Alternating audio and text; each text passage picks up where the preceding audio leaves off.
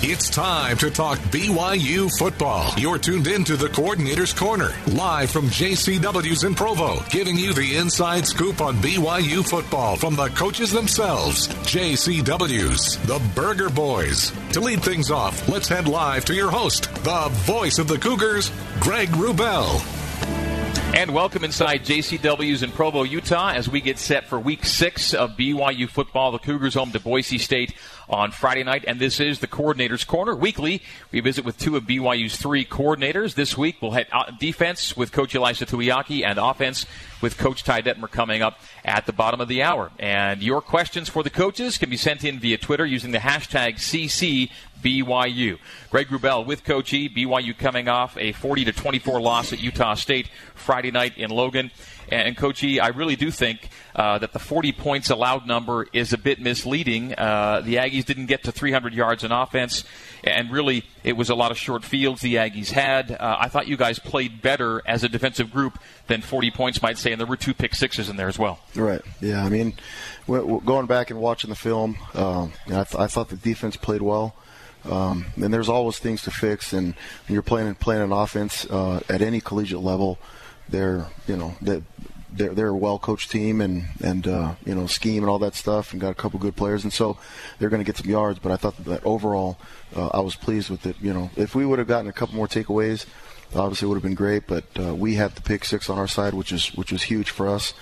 Overall, the kids played well. The kids played hard all the way to the end. Now, you knew the Aggies were capable of putting up a big number. They'd scored well in a couple of games already. But I know you felt going in that you had a scheme that could keep them relatively controlled. And for the most part, film showed that, didn't it? Yeah, it did. The kids that played well. They did their job. I thought that, we went in with a package that was just for 3rd and long. And we ended up playing that package exclusively because we thought that we could stop the run in that package, which was, meant to stop the pass. But the D-line played well, and felt like we can hold them as well as get more coverage in there. And that's just looking back at it. I just thought the defense played well, especially with the changes that we made in the game. Yeah, we'll get to those changes in a second. You want more takeaways. You had one. It was a pick six from Micah Hanneman.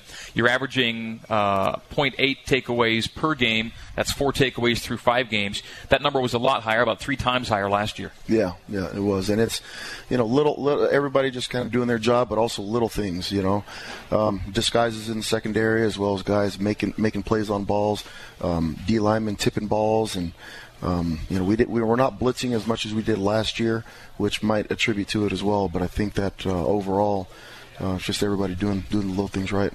You alluded to it a second ago. New look and new looks on defense. Was that partly a function of the bye week? Was it a function of you finding some different things out about yourselves in self-assess? What kind of led to that? It was really just what we were facing, Well, Utah State specific. Yeah, well, Utah State specific, and the front was completely new. It's something that we've never really done before. 3 wide? Yeah, 3 wide fives and a nose, but with a nose like Kyrus, that as well as handsome, and just the depth that we have at the nose spot, as well as being able to play the ends wide. Thought they did well, and we didn't even play it, the way that we were supposed to. I mean, obviously we go back and there's some coaching points or things that we should have done better, but it was, the front did well. It was good enough. We just got to continue to refine all the things that we're doing. What did you design Sione Takitaki's role to be, just behind the nose there? Basically a disruptor and a spy. For a quarterback who could run, he was going to be a spy for us. And several times, he almost got there, and the quarterback ended up being the one that hurt us on one of the plays where we went back to 4 down. So when their last touchdown that we gave up, it was, I think, a 19-yard run by the quarterback. We went back down to a 4-down front. I think if we stayed in an odd front with the spy, it would have put us in position to play it, the right way. But, they ended up getting us on that one, and it kind of happens when you get schemed and certain things that you're doing. But I thought Shona did a good job playing the spy technique. More nickel snaps than we'd seen? Yeah, almost exclusively nickel. I mean, we started the game playing more base stuff, and then we went and that's why you saw Grant Jones on a lot of snaps. He was supposed to be a 3rd and long package deal with him and Chaz playing a little bit as well. But he played a lot just because of that. Yeah, we're going to bounce around a bit here, but Grant Jones is an interesting story. He's been all over the field, both sides of the ball, since he's been at BYU. What made you think he'd be a good fit there, and has been a good fit there for you? He was a good player for us last year. Did a really good job and ended up getting hurt last year, and that injury set him back a little bit. He had to come back. He lost weight. He had to get strength back and everything. And before we came as a staff, he was actually playing scout receiver. Yeah. And I think that's where his heart was, and he felt good about it. So when he approached us last year, we had him slotted at the 2 spot, which behind Fred Warner, which is going to be a guy that gets a lot of snaps, but he just felt like his heart was at receiver, and so wanted him to play where his heart was. And then when he ended up back on the scout team, playing receiver, I approached him and just said, "Dude, you can jump in right now and play for us. We've got a spot for you, we've got a role for you." And it was great. It was great because then when we got him back at that point, it wasn't like I'm doing what the coach would want me to do. He was like, "I'm grateful to have a spot and a role to be playing," and we're happy to have him back. I think he's going to continue to do well for us. He was active, made plays for you Friday. A unique body type for the position, right? Yeah, yep. Long levered kid who can run. 6'6" maybe. I think 6'4.5", 6'5". Okay. But tall enough to where he stands out. Yeah, yep. What's Fred? 6'3.5", 6'4"? He might be a little bit taller than Fred. And Butch is down around 6. Butch is like my height, so we're going to tell everybody we're 6, but we're about 5'9.5". By the way, speaking of Butch, he was making plays and went out. I know you guys don't talk a lot about injuries unless they're season ending. Hopes that he is able to contribute still this season for you and get back in it. Yeah. And so he just got banged up on his hand. And so that's all something that you can just kind of tape up and put more duct tape on it and throw him back out there. So. Now, you mentioned the word disruption a short time ago, and it was a disruptive night for you guys defensively. Now, we both look at disruption a little bit differently. I favor a stat called havoc rate, which is pretty simple. Havoc rate looks at 4 categories. Your TFLs, your PBUs, and your fumbles forced. Really just the 3 categories. The PBUs combine both breakups and picks. And out of that, I had 15 havoc plays in 74 plays defended, a havoc rate of 20%. And you'd been at 10% through 4 games, so you doubled it on that night. You look a little differently. You look at a few more kinds of things, and either way, your rate was up too, right? Yeah. We look at a lot of the same things. Takeaway would have shown up as one. Also PBU, TFL, and sacks. And the calculations that we have on our numbers, we were 27% disruption or big plays, and we kept them to 7, which we wanted to keep 7%. So we wanted to keep them 7.5%, and we wanted to double it and be at 15%, but we ended up at 27%, which is really good productive day for us. And normally, if you've got those kind of numbers, and Utah State produces, and they produced 26 points on the night, there were the 2 pick sixes, you would expect to have a favorable outcome. Ultimately, everything is seen through the prism of -6 in the turnover margin. That was ultimately the killer on the night. Yeah, and we know it. The offense knows it. They know it. If we keep that number down and we control the ball, then I think we walk away with a win. But didn't go that way. All right, Coach Ilaisa Tuiaki, BYU's defensive coordinator, with us here in the first hour on the first half hour on the hour-long Coordinator's Corner. Coach Ty Detmer coming up at the bottom of the hour. Questions for Coach E? Send them in to my Twitter. Use the hashtag CCBYU. More with Coach E coming up from JCW's in Provo right after this. You're tuned into the Coordinator's Corner, live on the new Skin BYU Sports Network. Let's head back to JCW's in Provo and the voice of the Cougars, Greg Wrubell. Welcome back inside JCW's in Provo for the Coordinator's Corner. Coach Ilaisa Tuiaki, first half hour. Coach Ty Detmer, second half hour, as we go defense, offense on this Monday, getting ready for Week 6 and BYU home to Boise State on Friday night. Question from Twitter coming in for Coach E from David. It says, many college coaches get help and insights from other coaches during an off season.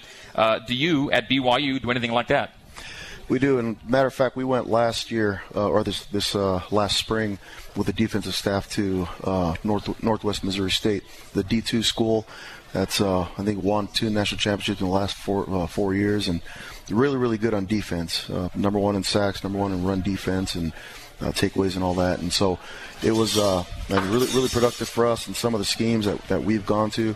has been a spin-off of what we've done, as well as a mix with that. And so that's definitely something that we do. And I think every year a lot of coaches are doing that. You know, kind of hooking up with old friends that are doing things differently, or just reaching out to people who are really successful at what they do and trying to meet with them, whether it's an NFL team or college team, even Division II, Division III school. Okay. Also from Twitter, this from EC. It seems in most games BYU is in a base zone or man coverage. Do you plan on doing more exotic or overload blitzing? And he uses the word blitzing there. You didn't have blitzed as much this year as last year, as you've said. Yeah, it all just depends on the week, depends on who you're facing. I think blitzing's fine if you can cover, right? So that's normally what it is. It's adding more people into the pass rush, taking away people from coverage. And we felt like this year we've been a little bit more leaning more to getting more coverage and just sending 4 down, 3 down, 4 down, even 5 at the most, just because we want to play more coverage than anything else. Okay, Twitter from Tanner. Did you anticipate Khyiris Tonga being this good, this fast? Yeah. He reminds me a lot of one of the D tackles that's at Utah now, Lowell, who the body was capable but didn't really get it yet, and then 2, 3, 4 games in just really clicked. And so Khyiris is getting to that point now. You're starting to see him react faster to blocks, starting to see him more disruptive. He's got the body of an NFL player right now. And as he continues to learn the game and get stronger and get his body back from his mission, he's going to get better and better. So you mentioned Lowell Lotulelei, and that's a big name to talk about for a guy that's so new to the game. But you think he has the potential to be a pro player? Yeah. Oh yeah. I think Khyiris has the potential to be, if he can stay healthy, God willing, and continue to learn and get better at the game, he could end up being one of the great ones to come out of BYU. Like, he's that good. What did he show you in particular on Friday night that show you how far he's come from, say, game 1? Reaction to blocks is probably the biggest thing with D linemen. The ability to use your hands, but also turn your hands back to where they belong. And so a lot of times, earlier on, if you go back and watch film, he's just kind of getting upfield. He's just running and just kind of like, get out of my way, But now you're actually starting to see him use his hands and place them in the right spots and react to blocks and schemes and place them in the right spot. And when he gets his hands in the right spot and starts working back towards pressure, nobody can block him. Yeah. He can just bend people over. He's just so strong. It's been fun to watch. Another question from Twitter, #CCBYU. This is from Jeffrey Butler. How do you feel about the depth between 1 to 10 on your D-line right now? And how are the kids picking up the scheme? Yeah, the depth is really good at the D-line. I think that's probably the deepest spot that we have. And, in the last year, we've recruited to that with guys like Lorenzo Fauatea playing early, as a freshman. But we're really deep there. And if you watch the games, I'll rotate 3 sets of D tackles and really 2.5 sets of D ends just to keep those guys fresh. And, the football for O-linemen and D linemen it's a little bit different. You're not just running, but you're actually going up against force pushing back on you, and so you get tired a little quicker. And philosophically, I always believe if you can keep those guys fresh, you have a chance to play good defense. One guy you're not able to rotate right now is Tevita Mo'unga, right? Right. Yeah. Tevita's gone through some deals, and he's probably not going to be back for the rest of the year. But we're looking to get him back next year as a junior again, just because he can get a year back as a redshirt. You mentioned that I wanted to bring up Lorenzo Fauatea. Early in camp, he was kind of one of the revelations to me, like, wow, you got yourself a really good kid here on the D-line. Then he was out, and you hoped he'd be back. You said maybe, I think when we talked preseason, maybe game 3 or 4, and right around then he did come back. How's he look to you, and maybe Friday being his best game? Yeah, look better. He was He looked like he was still coming off an injury against Wisconsin and got rolled up a couple times, but he actually looked really confident and played better against Utah State, and he continues to get better and better and better. And with someone like that, another guy who's just new to the program, and Kalani's mentioned this too, there are a lot of guys on this team that are playing big roles that were either high school or missions last year. In a way, it's exciting. In a way, it means that you obviously have to get deeper over time, right? Yeah. I mean, those guys have done a really good job coming off of missions, obviously, and coming off of coming straight out of high school and being contributors. You normally don't see that at the D-line spot because there's such a big difference, big gap from high school to college with how strong kids are and how much time they put in the weight room. For Lorenzo as well as Lange Tuifua to step up and have a role, right away, I think is a good thing. What are some names of some kids who aren't playing right now but will play down the line that you're equally excited about playing on your D-line? Keanu Saleapanga is redshirting right now, and I think that he's going to be another great one. He's a legitimate 6'5" at least, and really, really good hands, disruptive. He was the one that was committed to USC for a long time, and they kind of fell off when he looked like he was going to struggle academically to become eligible, and that's when we first got hired, came in and picked him up, and so he's going to be really good. If all the other guys we can keep healthy. Alden Tuffa is another one. Is a guy that is probably a tweener body between playing D-end and D-tackle. He's big enough to play D-tackle, but still quick enough to play D-end, and so we're excited about him. And then obviously getting Wayne Kirby, the Oregon transfer from Oregon, he's got to sit out this year, but he's got a lot of ability. He looks a lot like Tevita Mounga. And so we're going to have a lot of guys at that spot. With the schedule you guys have lined up for years to come, you're going to need more of those types of guys to make you competitive where you need to be up front, right? And you think you've got them. Right, yeah, we do. We feel pretty good about the guys up front. We got to just, continue to recruit and just get guys that fit into the system. We need more corners. Every single year we need corners, and every year we'll probably take a D lineman or two. Little cross promotion here. Tomorrow night on our Satake show on BYU TV, BYU Radio, Kairos Tonga will be our guest on tomorrow night's Coaches Show. So join us there. Go to BYUCougars.com/Satake show and get your free seats for the show. Bam Bams has post-show dinner tomorrow night for us, and we'll make sure Kairos gets a little bit of that on the way out, too. So Kairos is tomorrow night. Last week on the Satake show, we had Corbin Kofusi, and Corbin was pretty active in Logan on Friday night, too. Yeah, Corbin did a great job. Corbin plays hard. Is getting better every single day, works hard at his craft, and I love that he's football exclusive now. He's going to get better and better and bigger and stronger, and he won't lose that weight. All right, break time. We'll come back. Our final segment with Coach Tuiaki. We'll hit Boise State, get his thoughts on the Broncos. It's BYU and Boise Friday at LaVell Edwards Stadium. 6:15 radio pregame, 8:15 kick for the Cougars and the Broncos. Ty Detmer's coming up at the bottom of the hour. BYU's offensive coordinator joining us on the Coordinator's Corner. Right now it's Coach E and the defense, and final segment with Coach Tuiaki is next here at JCW's on the Coordinator's Corner. Back after this. Live from JCW's in Provo, this is the Coordinator's Corner on the new skin BYU Sports Network. Now let's rejoin the voice of the Cougars, Greg Wrubell. And welcome back inside JCW's here in Provo for the Coordinator's Corner. Every Monday, noon to 1, we talk with two of BYU's three coordinators on a rotating basis. And this week, it's Coach E and Coach D, I guess we'd say. Coach Detmer coming up at the bottom of the hour. Elisa Tuiaki with us now as we go defense and offense in that order. And it is Boise State week. Broncos coming in. And Broncos and BYU are kind of in a similar boat in that the results that they expect maybe haven't been there early. How do they look to you? They look good as usual. I mean, they look really innovative on offense. They do a lot. I mean, a lot of different personnel groups, a lot of different shifts and formations, and so that always, that type of scheme always gives you problems. Just to make sure that you're sound and you got every gap covered, and I think they're a well coached team. Now, you came off a bye with some new looks defensively. They're coming off a bye, and their coach has already promised changes offensively. So you're probably going to see some things you haven't seen yet when you see them on Friday. Right. And it was the same last year. They did some things that we didn't see, and one of them they ended up scoring on. And so we've got to make sure that we're sound in all of our assignments and try to, we got to sit back and try to scheme ourselves as well, just to make sure that there's no holes in what we're trying to do. Enough guys back on their side, coaching and otherwise, to make last year's film pretty useful, do you think, right now? Are there enough guys back? The main guy, the quarterback, is back, but they also use another quarterback is a little bit more run ability. And they've used both. I think their quarterback from last year is a really good player. Been banged up, and he's taken a lot of hits this year. And so running back isn't as good as the guy last year, but they have a lot of different running backs that can play.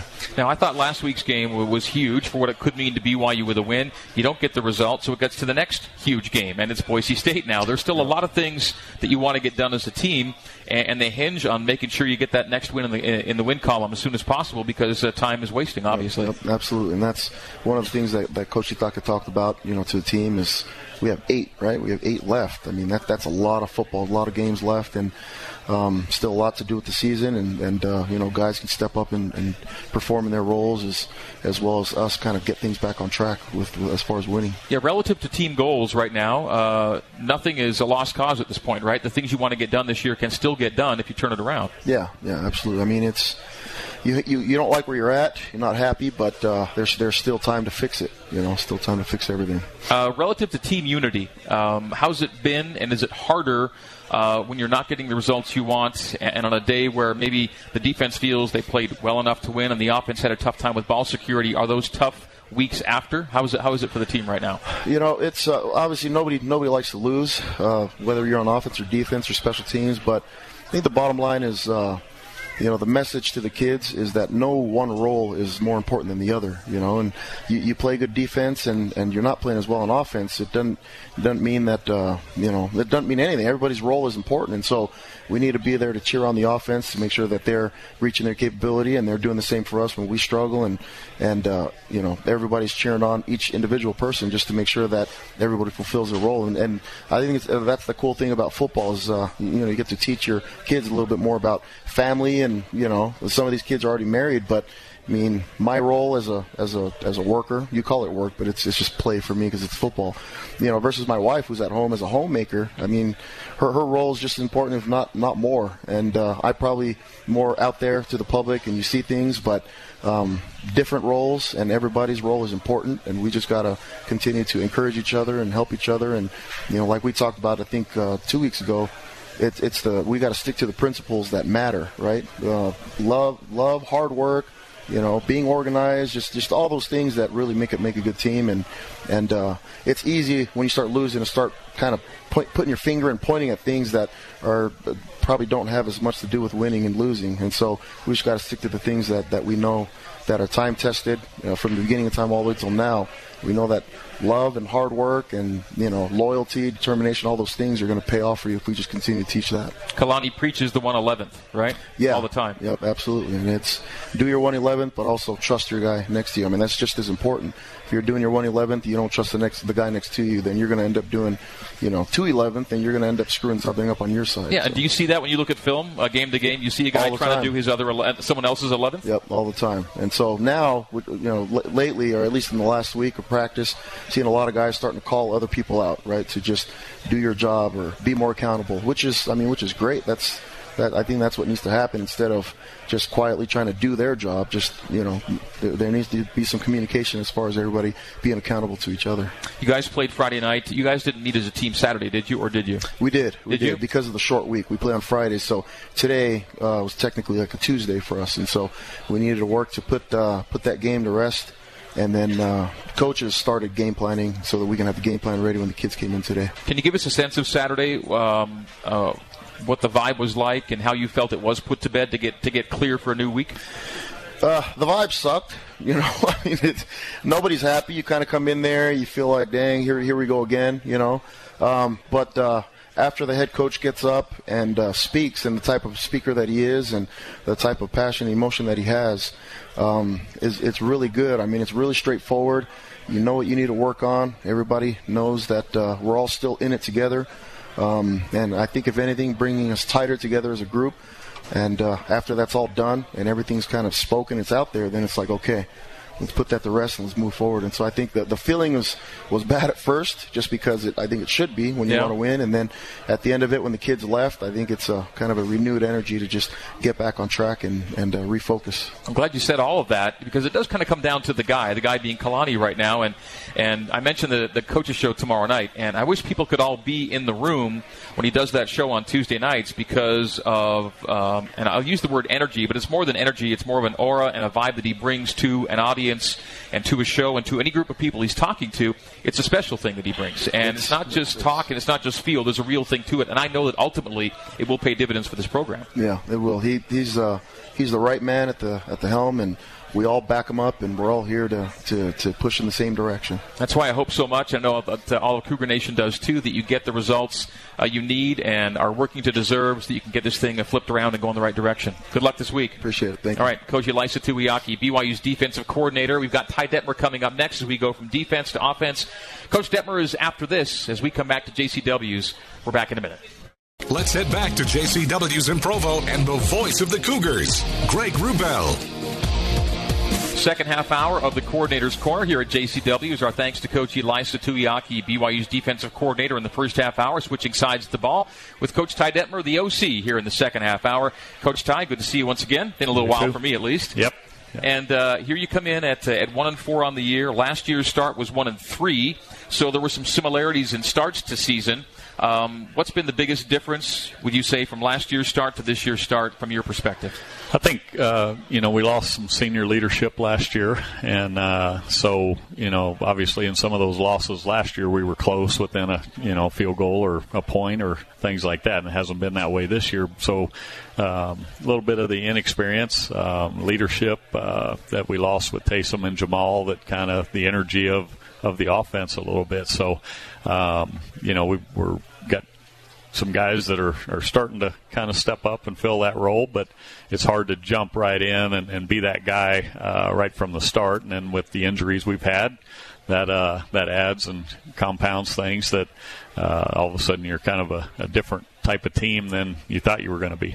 Injuries at quarterback primarily, and how much of what has happened, Ty, has to be viewed through the prism of this weekly kind of quarterback quandary you're now in? Well, it's tough. As a coordinator, you're trying to play to the quarterback's strength, and then, so we've changed kind of the look from week one to now. We're a lot different type of offense. So it's trying to find that sweet spot where your quarterback, the guy that's pulling the trigger and running the show, can be comfortable and play without having to overthink things, and then at the same time having enough to compete against some really good teams. So it doesn't make it easy when you don't have continuity out there and consistency, and having a guy that can learn as the season goes on and learn game to game, because now you got a different guy in there every other week, it seems like. How does your quarterback situation stand today? Well, if Tanner's cleared, he's seeing the doctor this afternoon. If he's cleared, he'll be the guy. If Bo's cleared, he'll be the starter. And then after that, it's kind of all hands on deck right now. We're exploring all options. You saw Austin Kofensis in there as a run type of package. And Coy, we know that he made some mistakes and forced some throws, but, I think he'll learn from that. And then we've got Joe Critchlow and Cody Wilstead kind of chomping at the bit, wanting to get their time. So, we talk as a staff on Saturday. I know after the game it was kind of, we're not sure what's happening, but as you talk as a staff Saturday and Sunday and kind of figure out what the plan is, it's kind of all hands on deck with the other three and waiting to see with Tanner and Bo. So you say if Tanner gets cleared, he'd be the guy. Now, if Bo got cleared, it would have to be Tanner not getting cleared to make Bo the guy, wouldn't it, at that point? Because if Tanner ready, he's ready to go, right? Yeah, that's probably the situation. And, Bo did some really good things, and I thought, had us in a position we were going, and kind of bad luck on the interception for a touchdown where it hits off a helmet and bounces right to their defender. In his arms. It's kind of been the way, the theme of the season a little bit on some of those bounces this year, but he really progressed from week one to week two, I thought. And so, Tanner be the guy if he gets cleared. Yeah, you're not going to talk about injuries as a coaching staff policy unless they're season ending. We understand that. But is there a chance that Bo is able to still see the field this year and still be a contributor for you? People are worried about him, I think. Oh, yeah. We'll know more here in the next day or two. And, after that, we'll kind of go from there. So don't know what the prognosis is or, all those things. So, of course, we want the best interest for the young man first. And whatever is best for him, we'll do. And the doctors always make all those decisions. Yeah. We as coaches, we stay out of that, and just whatever they tell us, whoever can be cleared is cleared, and whoever can't, they'll be on the shelf until they're ready to go. You use who's available to you. Does your gut tell you that if Bo had played a healthy 4 quarters, you get out of there with a win Friday night? Well, it's hard to have hindsight, but he brought a different dimension because he was trouble for him in the run game as well as the pass game, and I think he was settled in a lot more comfortable.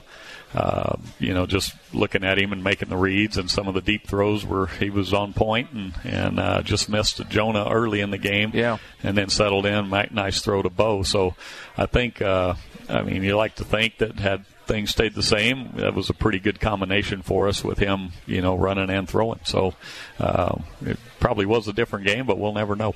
When you go back and look at the play that took him out, what were your thoughts? Well, I'm not sure if it was that play or one earlier where he got, on the interception, his head kind of hit the turf and he came off and seemed okay. I asked him if he was okay to go. The trainers kind of looked at him and nobody, there was no indication there was anything wrong. But the play where he actually came out of the game looked kind of innocent, more of a forearm to the head or something. So makes me think maybe there was something before that, but there was no indication and nothing from him that indicated anything was wrong. So sometimes with that, it doesn't take a lot, with a head injury. Yeah. Now, Coy is somebody you know better than anybody else in the room.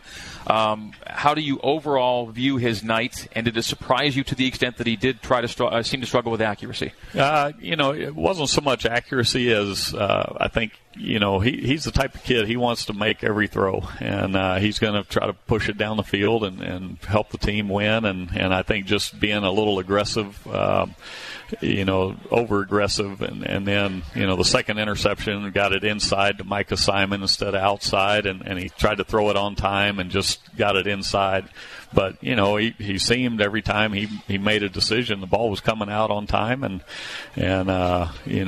we got in a situation, not fair to him, that we fumbled and kind of put us in a situation where we had to throw it more than we probably needed to had we not fumbled the football, and we stay with kind of the game plan and dinking and dunking and then taking our shots. I thought overall he managed the game. He got guys lined up. He made good decisions on some of the bubbles we threw in the run game, and so I know he'd love an opportunity to learn from that and be a little more conservative maybe and a little more sure of the decision making if that opportunity comes up again. The throw he makes to Jonah down the sideline is as pretty and perfect a throw as you're going to want a quarterback to make. It was a nice play. It was, and that's, he can do those things. And, the one to Bushman was right on the money. Just happened we didn't find the free safety and see him cutting him off. So, I say he wasn't all that inaccurate. The decision-making and placement of the ball wasn't always where it needed to be. And so it's first real action in a couple years, and you don't always as a quarterback want to be judged on that coming in a tough situation on the road and maybe not a game plan that really fits you either, All right, we'll take a break with Coach Ty Detmer. We'll come back and talk some more about what went down and what's ahead with Boise State on tap. This is the Coordinator's Corner. We're talking offense this half hour. Hashtag CCBYU for questions in for Coach Detmer. That's hashtag CCBYU. The Coordinator's Corner continues from JCW's right after this. Live from JCW's in Provo, this is the Coordinator's Corner on the new skin BYU Sports Network. Now let's rejoin the voice of the Cougars, Greg Wrubell. Back at JCW's here in Provo for the Coordinator's Corner. Coach Tuiaki was with us in the first half hour talking defense. We hit the other side of the ball with Coach Ty Detmer, the offensive coordinator, in this half hour. We talked a bit about what went on against Utah State on Friday night, and so much of it comes down to the ball security issues that resulted in a -6 margin. No matter what else you do, it almost doesn't matter when you're -6, right? Yeah, well, exactly.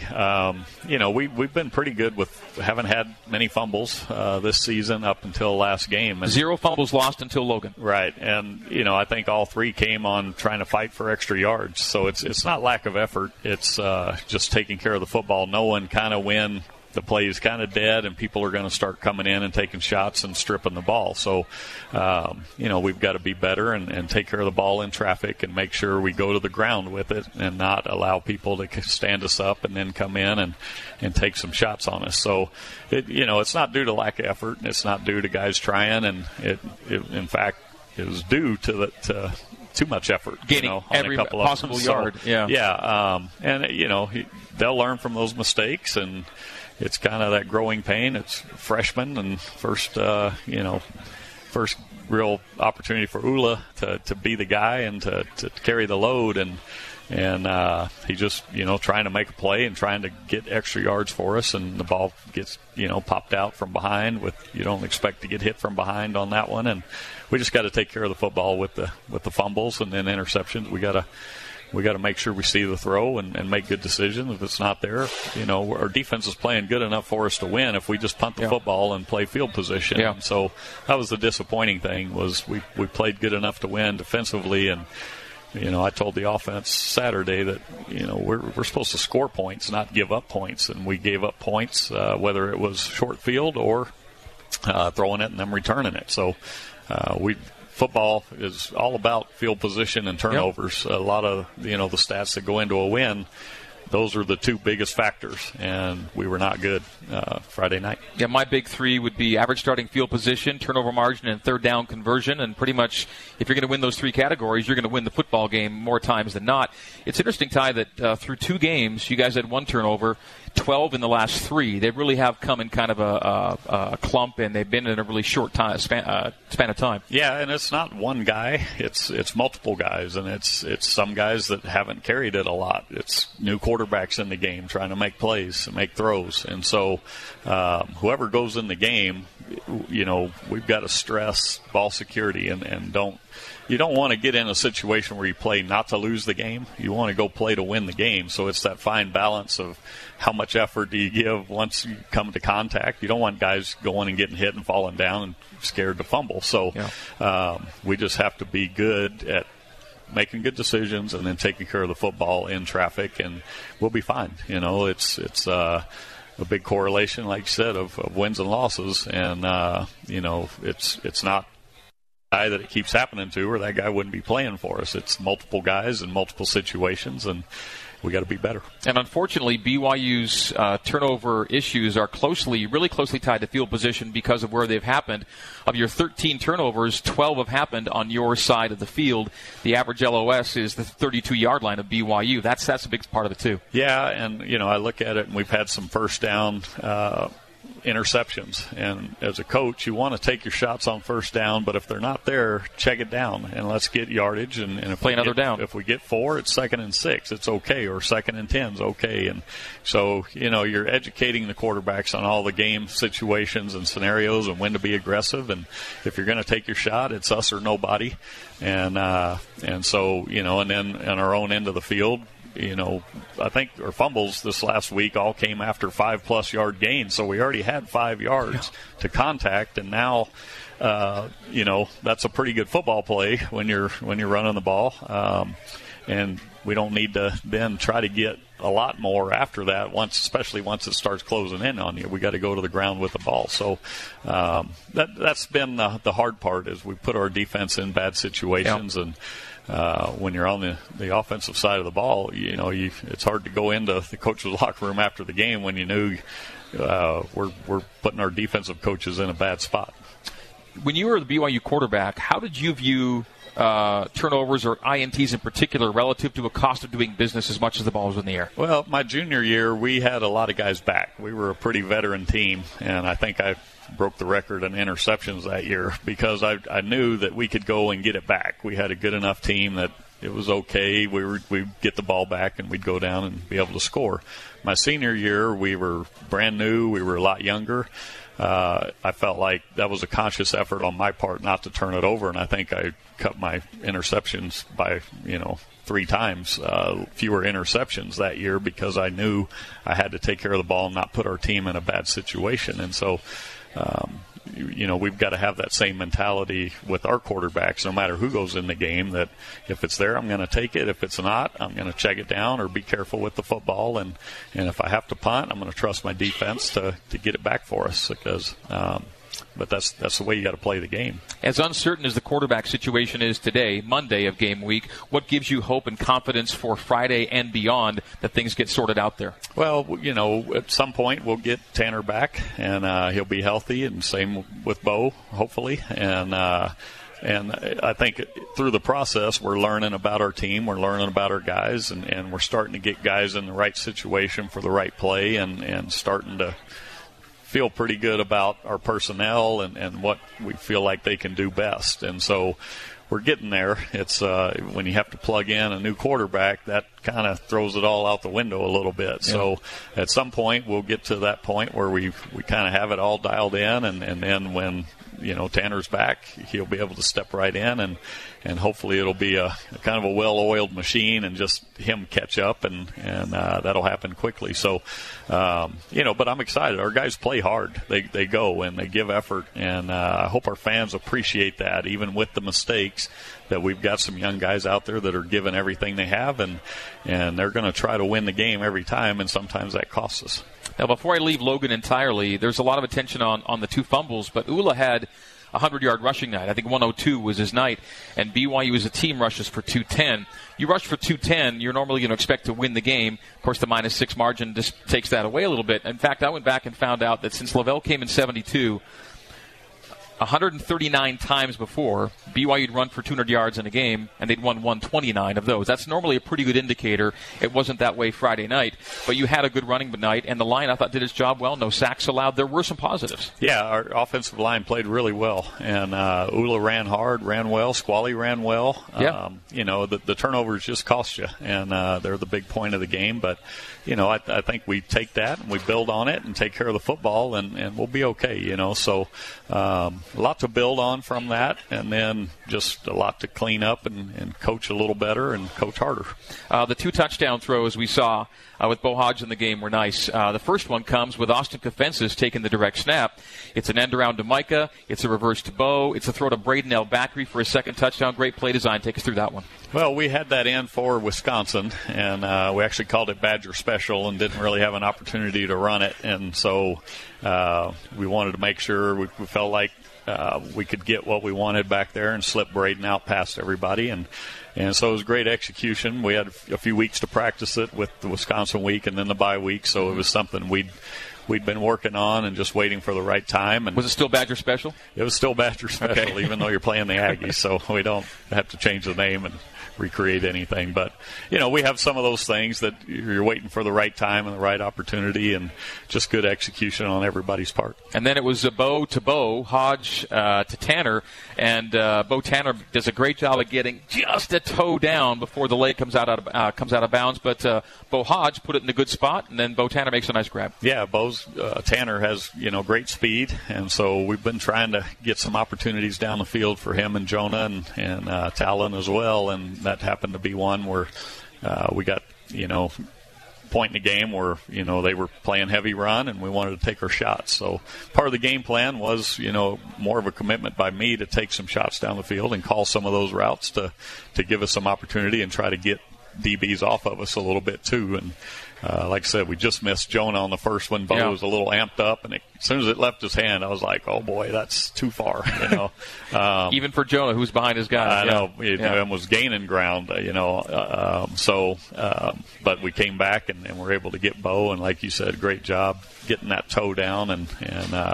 Those types of plays we need to just keep people honest and get them off of us and let them know that, we will run by you at times. Last week or so, some more targets shifted to Neil Pa'u and Micah Simon, I've noted, and those are 2 guys that have been and can be playmakers for you.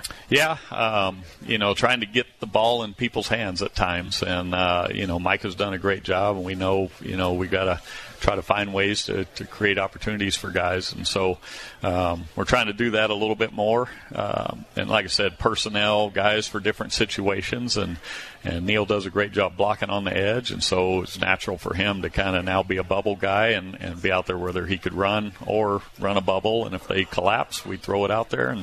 And he's one of those guys that's sneaky shifty, maybe not burner speed, but he does a good job of just a little wiggle here and there that makes guys miss. You just used the word natural talking about Neil, and that's the thing. There are a lot of things about his game that seem to be just innate feel things that you might take a long time to really instruct somebody else to do that really come naturally for him. He's good that way. Yeah, for sure. And that's what you're looking for as a coach. When you start recruiting, it's that natural ability. There's a lot of things you can't coach that happen in a game, and you want guys to have some of that ability and feel to understand the game and what's happening. And he's one of those guys, he just got off a mission. Ula just got off a mission.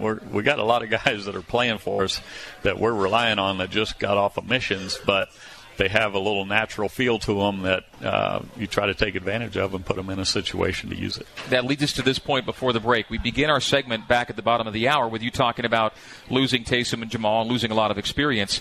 You've alluded to a couple of guys now who are on the front end of their experience. Do you look at this offense and realize this is the beginning, and for people to kind of maybe keep that in mind when you combine the fact there's been quarterback injuries and the fact so many guys are new to it, do you see something that really can grow into what you want it to be? Yeah, definitely. I mean, we've got 5 seniors on the offense and 3 are O-linemen, so, we'll miss them and that experience up front. But our skilled guys, there's a lot of youth there. Matt Bushman's a freshman, just got, didn't play last year, was on a mission.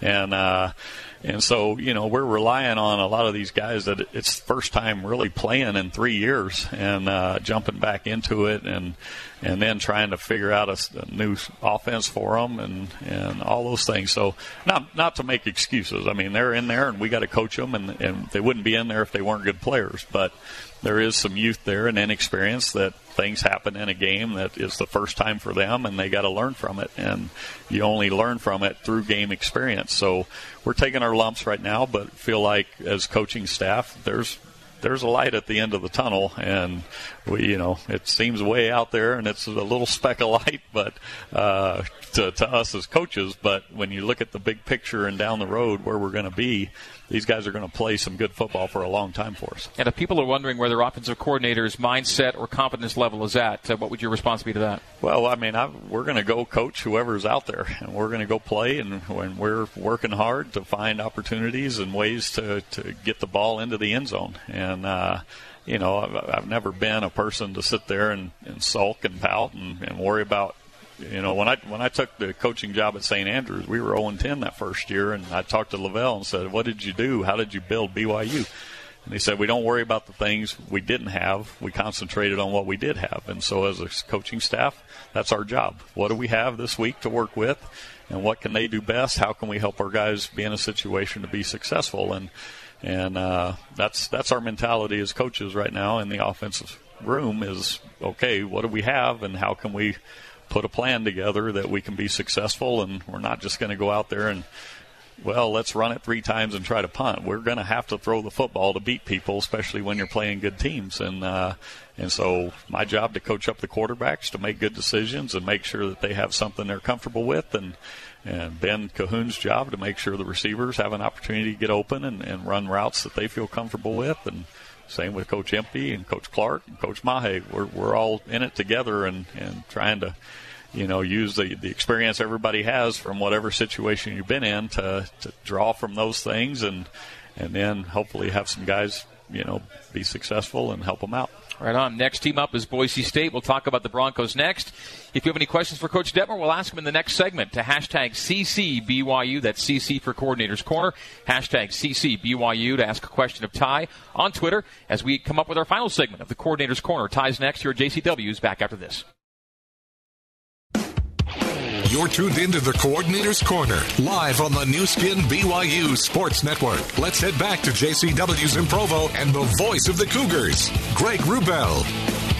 Final quick segment on Coordinator's Corner. Time for one question for Ty. It comes in on Twitter, #CCBYU. What are the biggest differences you see now in college football defenses versus the defenses when you played or even in the NFL? I think, everybody's adjusted to the passing game. So linebackers back when I played were 250 and had the big neck roll and oversized shoulder pads because they were taking on lead blockers and guards. And now they're 220 and fast and play well in space. So that's probably the biggest difference. And then you get a lot more diversity in what you're seeing week to week. Now, not a lot of time left to talk about Boise State, but in about 30 or 40 seconds, summation of what they do well and what will challenge you most on Friday. Well, they're a good, solid program, so they're always going to play sound and play hard, play fast. They're a little younger this year than they have been. They lost some seniors last year, but they're coming off a loss to Virginia and a bye week, so I know they'll be chomping at the bit, but they play good, sound, hard football and multiple fronts, multiple coverages. So we'll have to be ready to see it all. And you know, I'm not sure what we'll see after last week and where we ended the game with different defensive packages for us. BYU and Boise Friday. Ty, thanks so much. Thank you. All right, that's Ty Detmer. Our thanks to Ty and Coach Elisa Tuiaki for this week's Coordinator's Corner. We're back with you next Monday at noon here at JCW's in Provo. So for Coach Detmer and Coach Tuiaki, Greg Wrubell, thanking you for tuning in. We'll see you next Monday on the Coordinator's Corner here at JCW's. So long.